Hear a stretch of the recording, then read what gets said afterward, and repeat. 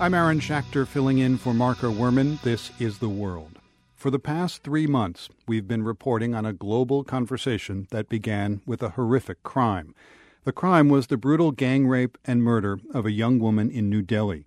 Her death sparked a wave of protests in India, demanding an end to violence against women there. And those protests got people all over the world talking about the violence women suffer everywhere. We've been following and contributing to that conversation online at theworld.org under the heading World Gender. And in India, the protests haven't stopped. About 100 women marched in New Delhi today, International Women's Day, calling for tougher sentences for rapists. Such protests have raised awareness about the frequent violence and abuses faced by women in India. But at the same time, a growing number of Indian women are enjoying unprecedented opportunities. They're getting educated, getting jobs, and playing a more prominent role in society than ever before. The world's Rhitu Chatterjee grew up in India. She wanted to explore how Indian girls today see their futures, how they choose a path through a shifting cultural landscape. So, to better understand what's happening with India's 500 million women and girls, Rhitu decided to focus on just one. I met 12-year-old Sarita Meena last year. I was in a remote part of India with some health workers who were interviewing school kids when I noticed a skinny girl in a yellow dress standing to my left.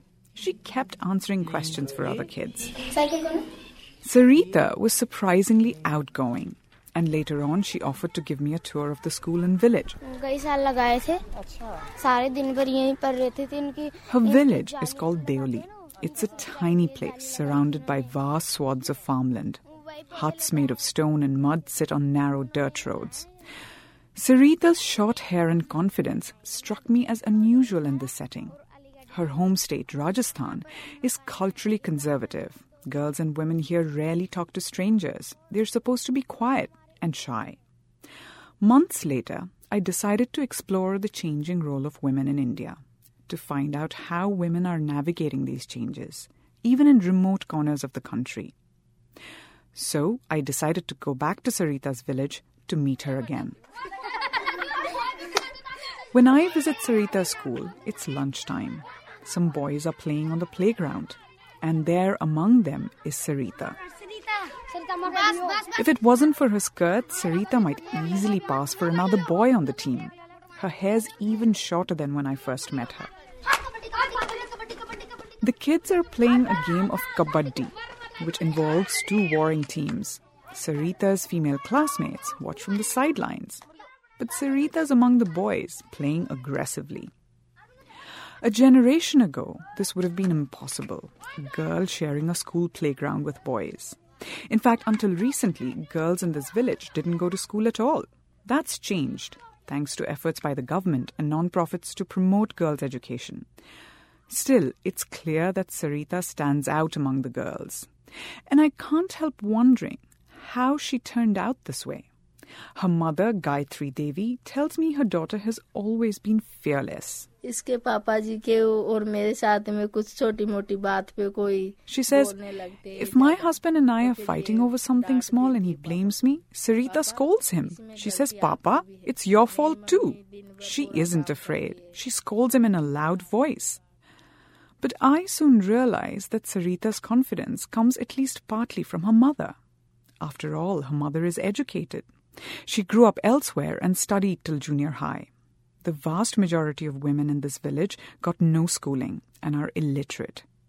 And Sarita is the first to acknowledge that her mother plays a big role in her life. My mother always tells me, don't let anything disturb you in your studies, she says. When you get older, you can goof off as much as you like. This is your time to study. You won't have this opportunity later. But Sarita's father perhaps has an even stronger influence on her. One day, as I walk with her to school, Sarita tells me how much her father supports her. Did you see how much Papa helps me? She says. If I'm studying, no matter what else is going on, Papa never asks me to help with housework. See, I was studying this morning, right? And did Papa ask me for help? He cooked me breakfast, didn't he? He did cook breakfast, which surprised me. A husband helping his wife in the kitchen is still an uncommon sight in Indian households. Sarita's father, Tulsi Ram Meena, is a tall, reserved man and works as a teacher in a public school. He says he's always wanted Sarita and her two older sisters to get a good education. As a teacher, it's my responsibility to educate my daughters, he says. 5 years ago, he moved his two older daughters to a nearby city that had better schools. They're among the handful of girls who've left the village for higher education. He tells me with pride that his oldest daughter is now in college, the first girl in the family to study this far. If they can stand on their own 2 feet, he says, they will live a good life, marry into good homes, and they won't have to depend on anyone. Financial independence is something Sarita aspires to as well. If I have a job, she says, it'll help my family. She says, if I can stand on my own 2 feet, that's the best thing.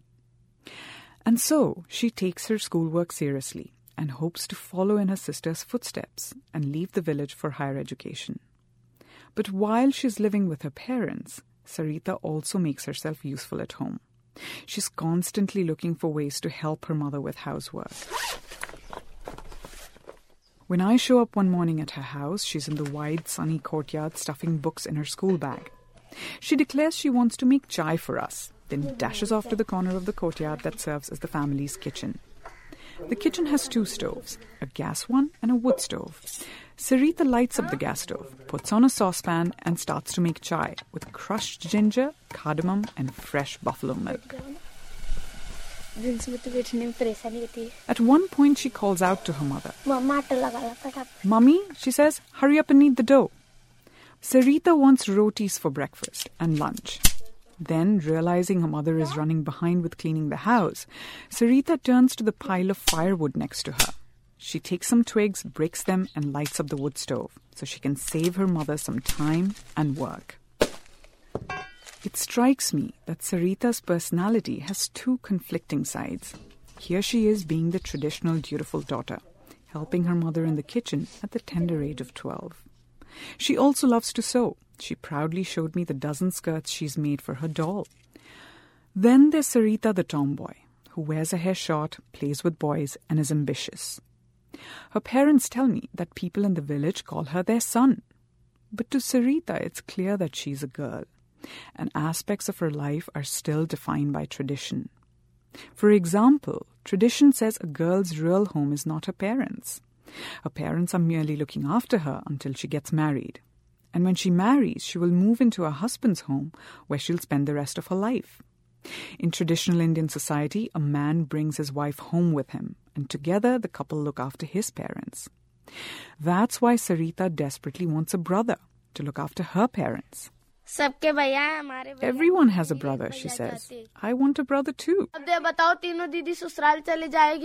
When we 3 sisters get married and go to our in-laws, then, she says, who's going to be here with mummy?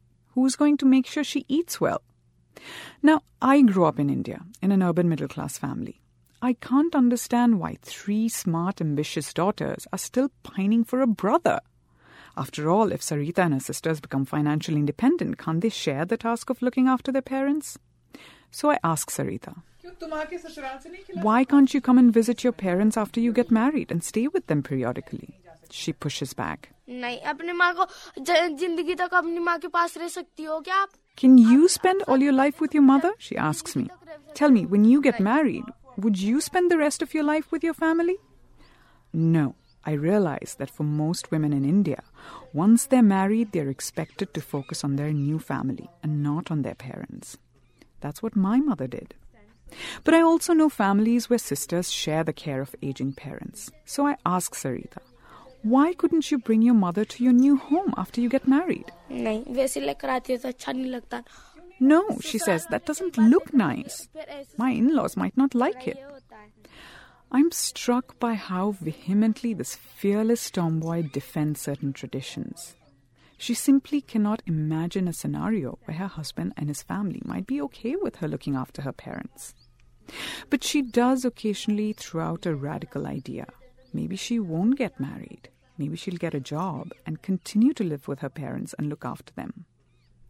Her predicament is one faced by millions of women in India's cities and villages. As new opportunities open up for women, they need to decide for themselves how far they're willing to push against tradition. Doing things in a new way can bring stress and uncertainty.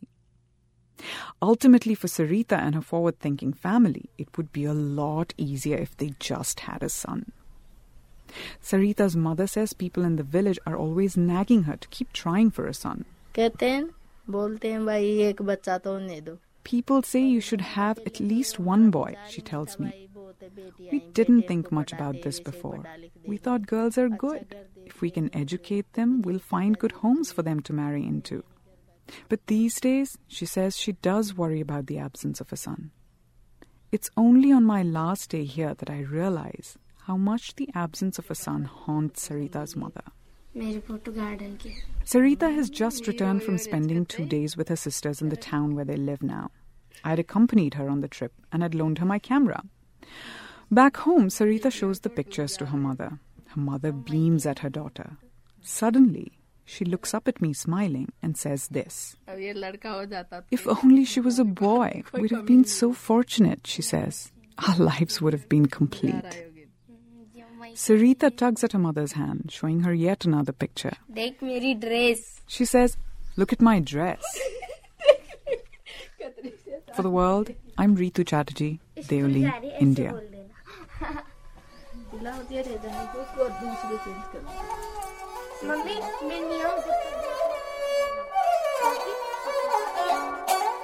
The music you're hearing is part of a video about a day in Sarita's life. You can see it and Sarita's pictures of her family and friends at theworld.org. Also, how have gender roles and stereotypes changed, or not, where you live? Tell us about an event or experience that has shaped your views on men's and women's roles in society on our World Gender page at theworld.org, or tweet with the hashtag WorldGender. Rhitu's story was produced in collaboration with PRX, the Public Radio Exchange. It is part of the Global Story Project with support from the Open Society Foundations.